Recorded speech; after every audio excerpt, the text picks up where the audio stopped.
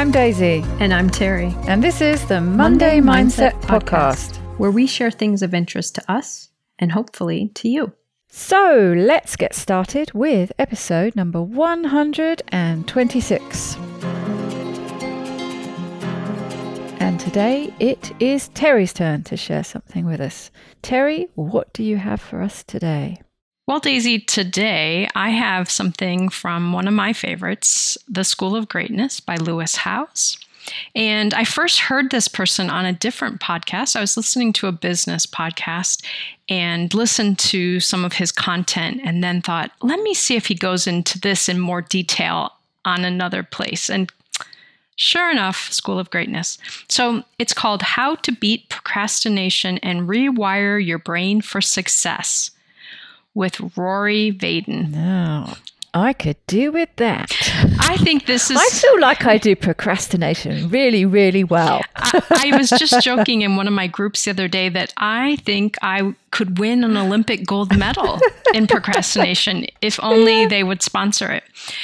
So I think this is one of those episodes, and I don't know how often you experience this, but sometimes you find a podcast episode and you listen and it's just like, oh my gosh, this is me. Oh, wait, I don't want to have to do that. Oh, I don't like this. Oh, shoot, I really need to work on this. Like, it's just this, it was almost this excitement, but then this heaviness of, oh, wow, I really do want to work on this area in my life. And every example they shared, I've got, oh no, you guys do not even have good examples. Let me tell you how I do this. So... well, maybe tomorrow. We'll work on it. That's tomorrow. right. I'll do that some other time. So Rory Vaden is the guest on here, and he runs a company called Brand Builders Group, so helping people to build their personal brand. And he's written several books, and one of the books they were talking about during this episode is called Take the Stairs: 7 Steps to Achieving True Success. And I'll talk a little bit more about that Take the Stairs approach. And then another one of his books is called Procrastinate on Purpose: 5 Permissions to Multiply Your Time.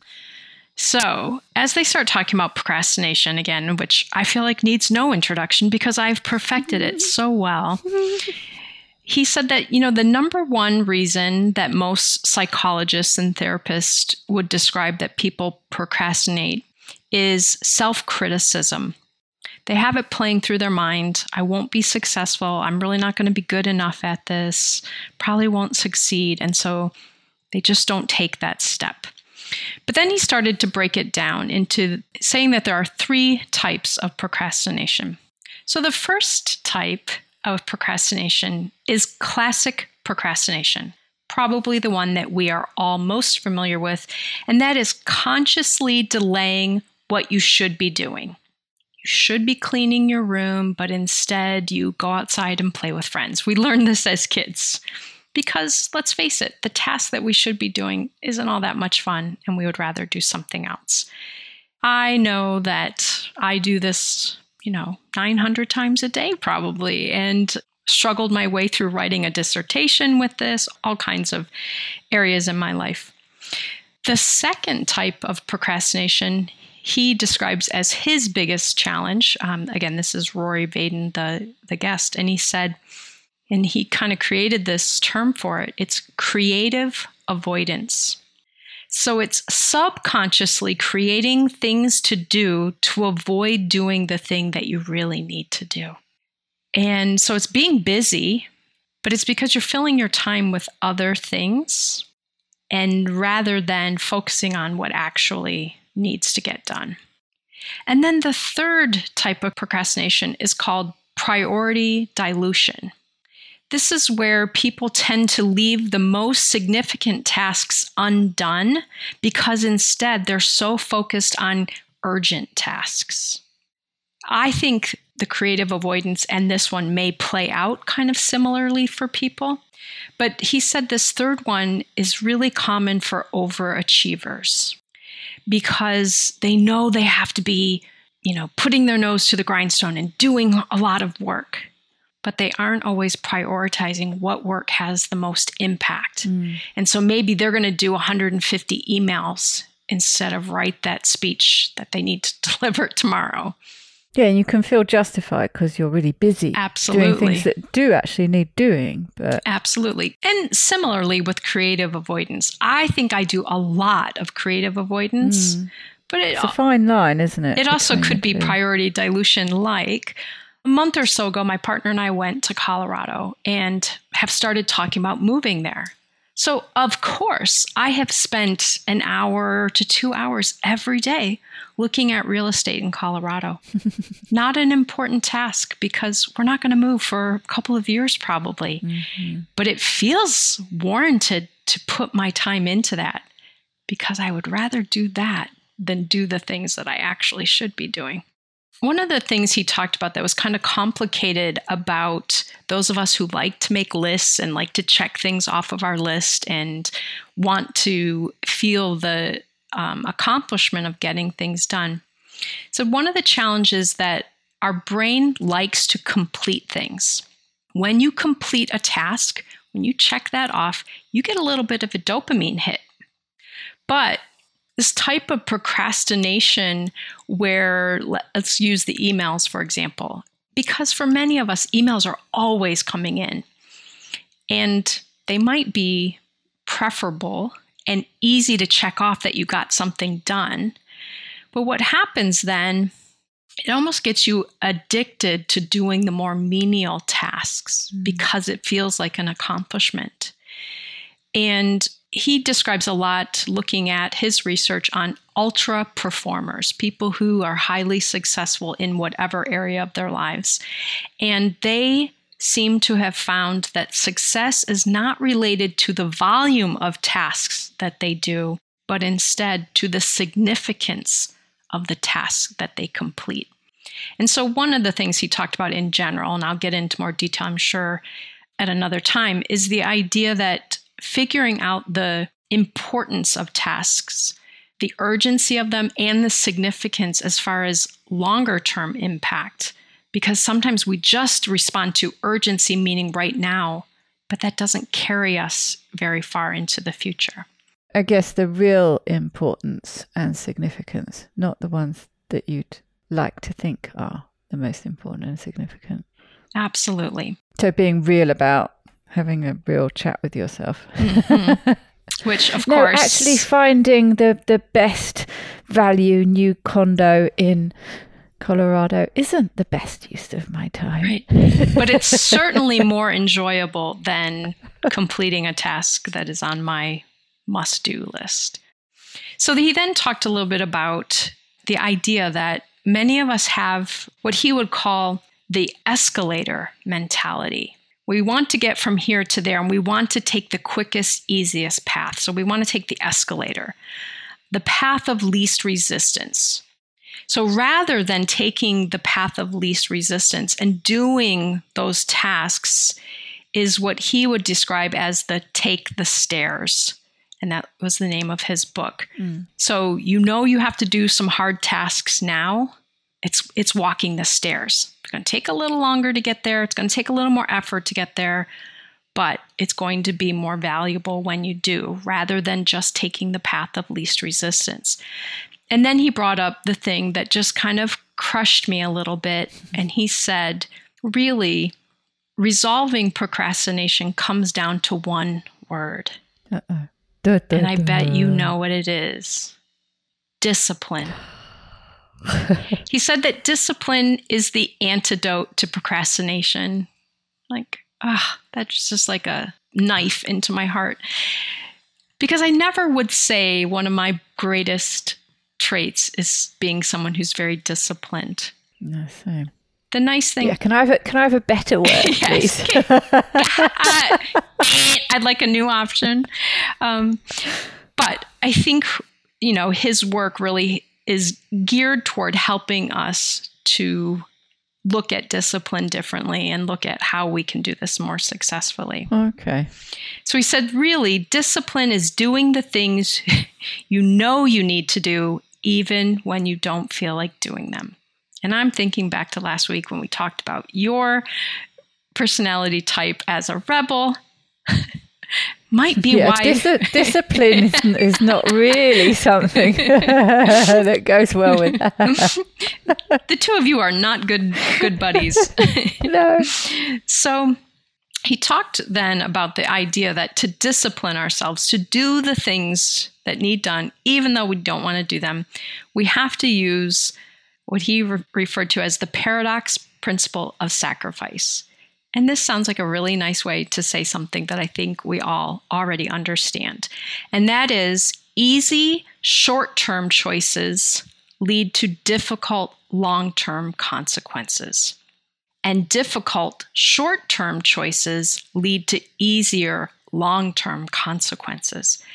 And I remember you and I talked. James Clear talks. Yes. Yeah. But so again, it's just that same theme that making that difficult choice now means you're setting up an easier result down the road, creating an easier life down the road. But you don't get that immediate satisfaction from that choice, do you? And unfortunately, what most of us learn to do is we learn to block out the idea that by making the easy choice now that we're going to have to pay later. And then he really talks about this in the idea that we think we're avoiding pain by procrastinating. We're avoiding the pain of doing the task we don't want to have to do. But he said, really, procrastinating and indulgence are really just creditors who charge you interest. Yeah, so we're putting it off and gaining interest on it. Yeah, we're going to pay more later. And so then he used this in a number of references, but that idea that you really have to focus on whether you want to pay for something now or do you want to pay more for it later.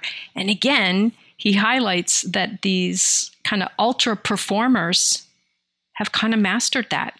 They do that equation in their head and say, yes, it's going to cost me something right now to do it, but getting it done will cost me less than not doing it now. Yeah, I can't remember who it was probably Martin Lewis or some name that won't mean anything to you, but quite famous in the UK for talking about, some financial tips and tricks. But I can remember reading something that he wrote or, watching one of his videos or something that really brought home. It was when I had, too much credit. I think I had a bank overdraft and I had a credit card and things like that. And he sort of gave some tips of how best to get them paid off and the importance of paying them off. And he really brought home, which is exactly what, your guy is saying here, that if you buy something on a credit card that is whatever, £10, you pay £10 when you pay for it. But unless you're one of these really disciplined people who just takes advantage of, and there are some good reasons for using credit cards in this way, but you take advantage of the 0% credit. Usually, if you pay it off every month, which they don't really like you doing, do they? But if you do that, then you never do pay interest on it. So you are always still paying that £10. However, if you always have, if you're always accruing that debt on your credit card, then you're not paying £10 for that thing you think you're paying £10 for.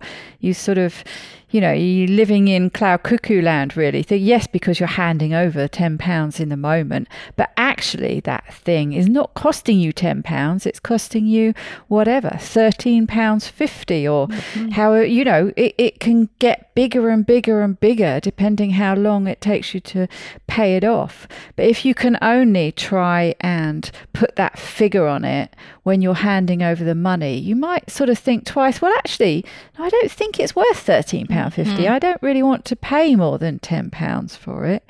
But I'm effectively, by paying for it this way, I am paying more money for it than, is what's listed on the label. And unfortunately, I know when it comes to financial things, that has certainly been challenging for me because I love a bargain. And so it's like, well, I need to buy it right now because it's on sale. And I wipe out the rest of that knowledge. Yes, but by buying it now on this card, if you don't pay it right away, you're not getting a bargain for that. That's right. That's right. So he then talked about this kind of idea that you and I are discussing now, the idea that people who struggle in an area of life typically justify staying stuck or staying in that difficult place. So he said, if people are in a difficult relationship, they go back to, oh, this is why it's so difficult and this is why I stay stuck in this pattern. Or people who are struggling with health reasons or weight loss, typically, well, I was born this way. This is just, I have to do this because it's so much more convenient. I'm so busy at work. And again, he talked about financial examples as well. But unfortunately, we learn to justify avoiding the pain now, and we accept the longer term, more negative consequences. Yes, I guess we accept it in the fact that we just don't think about it. Mm-hmm. It's not really a conscious acceptance, is it? It's a sort of acceptance by default quite often, just not thinking about it. Absolutely. And unfortunately, it's a little bit the mentality like, I'll worry about that tomorrow. Mm. And I'm becoming more and more aware of, as I really look at this kind of stuff, that I'm adding a lot of stress to my future by trying to avoid the pain of doing it right now. That every time somehow I justify it, it's okay, I'll handle that later. I'm adding thousands and thousands of units of energy I'm going to have to use sometime in the future to deal with these things that I'm not dealing with now. I think actually something that we don't consider, but that I've become more aware of, is it's not just the extra stress that you're adding to the future, but actually you are adding some daily anxiety because even if you're determined not to think about it, there's a part of your brain that knows that you're putting it off, that knows that you're not facing that thing that you need to face right now. And it's there and it's getting anxious about it because it knows it's coming. It's like an anticipatory anxiety. So you are paying for it in the moment as well as going to pay for it with interest further down the line. Compounded extra fee. He said again that these kind of ultra performers have figured out that this phrase, problems procrastinated on amplify. And instead, they have the approach, it's a problem, I'm going to address it right now. So he went into this example that for me was pretty helpful. I like analogies. I like ways of understanding things. So he talked about the fact that he's from Colorado. Funnily enough, that I used that example already, but he's from Colorado. And he said, in Colorado, the state is pretty much divided in half. The western half has the Rocky Mountains, and the eastern half has, I don't remember the geographic name of them, but some plains. So it's very flat. Okay. So he said in one state, we tend to have cows and buffalo in the same area due to these geographic things. And he said, but it's interesting if you look at how these two animals respond differently to storms. So a cow will sense the storm coming, and the storms come from the west and roll in through the east. So the cow will try to get ahead of it. It will walk east. It'll try to avoid it and have to keep going until finally it's just overwhelmed by the storm. And by now they're, far away from their place, or maybe they've gotten backed up against a fence and now they have to ride out the storm. Whereas buffalo do something that's pretty unique for animals. They will sense the storm and will turn toward it as it's, let's say it's coming over this mountain pass and it breaks.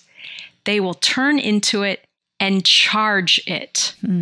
Head first, run right into it. Because then they're going to break through the storm and they're going to be on the other side. Yeah. So yes, there is pain. They are going to have to face the storm. Get it over and done with. But they have figured out, I'm going to push right through this. And then I'm going to be on the other side, where the cow is still getting pummeled by it because it was trying to get away from it. And it's knackered because it's been running away from it for 3 days. That's right. That's right. So it's less resilient. And so I loved this analogy. I don't remember if I've ever shared this with you, but one of my favorite talks before from Tara Brach talked about the difference between pain and suffering. And she said, look, we are going to experience pain. And this is in line with what Rory Vaden is saying here. We are going to experience pain, physical pain, emotional pain. And it's the attempt to avoid the pain that puts us into a place of suffering. So as you were just talking about the stress, the anxiety as a result of avoiding the pain and leaning into the more pain in the future, that creates a state of suffering versus accepting, I'm going to go through this short period of pain, like the buffalo nose. And my favorite analogy from grad school that I still use all the time is the idea that when you have a Charlie horse, that muscle in your calf is so tight and your toes pointed down and it just hurts so bad. The best thing to do to get it out of that is to put your toe on the floor and press down. But that hurts more. So of course you don't want to do that. But it's the only way to get to the other side of that pain. Otherwise, you have to hold on to that. It's holding pain. So this episode, you can tell already, it's just churned up all of this for me. And I don't remember if I mentioned this earlier, but there are basically 7 steps that he talks about of working through this. And I've only gotten through number 1. So I wanted to break this episode up and just introduce this idea, get us talking about it. And then next time I will come back with the remaining steps. Yes, and I suspect it's quite often in the case that first step that they talk about is the more lengthy, and the other ones roll along at a bit more of a pace anyway. Yeah. And again, might be some listeners out there. My guess is definitely you and I, based on our conversations. There's something about this concept and this episode that I really want to embrace. And I want to learn to master it differently. And I can feel all of my resistance creeping up. I don't want to have to be disciplined. I don't like doing that. Why would I do now what's painful if I can avoid that until tomorrow? So I am hoping that by the next time we record the follow-up part of this, that I have had some more time to sit with it and see where I can maybe start to enact some change in my life. Yes, I think you're spot on there. It feels like the right and appropriate and necessary time to take a break and sit with it, because I suspect a lot of our listeners, certainly as you've just said, both of us have issues with that. And I'm feeling the same kind of, it's that combination, isn't it, of almost excitement on one hand. I might get some new ideas about this. I might finally break through this thing that I know is a real problem that I have and is something that I've always struggled with. But on the other hand, there's this very deep resistance in knowing that there are going to be no easy answers. But maybe, there might be something that just fits and makes it click this time. So it's this real teetering balance between the two that's quite exciting. But I do feel like I need a little bit of a rest before we talk about it further. Like you feel like you've already been pounded over the head with it already. Yeah. Let's just put it off for a little while. Yeah. It kind of reminds me of, I don't know if this is common in Europe, but here in the US, you go on vacation, you stay at a resort, and they talk you into coming to this sales pitch.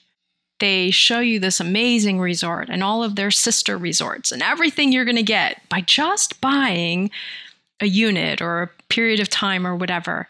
And when you first start, you're so excited. And you're like, oh, honey, isn't that great? Oh, look at all the amazing trips we'll be able to take. And you're all excited and you want to make it happen. And then you start getting all the fine print. Well, you can only use it on these weeks and it costs this much and you can't do this with it and you have to do that. And then it's like, oh, it's not quite so exciting now. So when I first got this episode, I'm like, oh yeah, I'm going to tackle the, shoot. Okay. So I will be back with part 2. Well, I look forward to it with trepidation. Very good. Take good care, everybody. Have a wonderful week.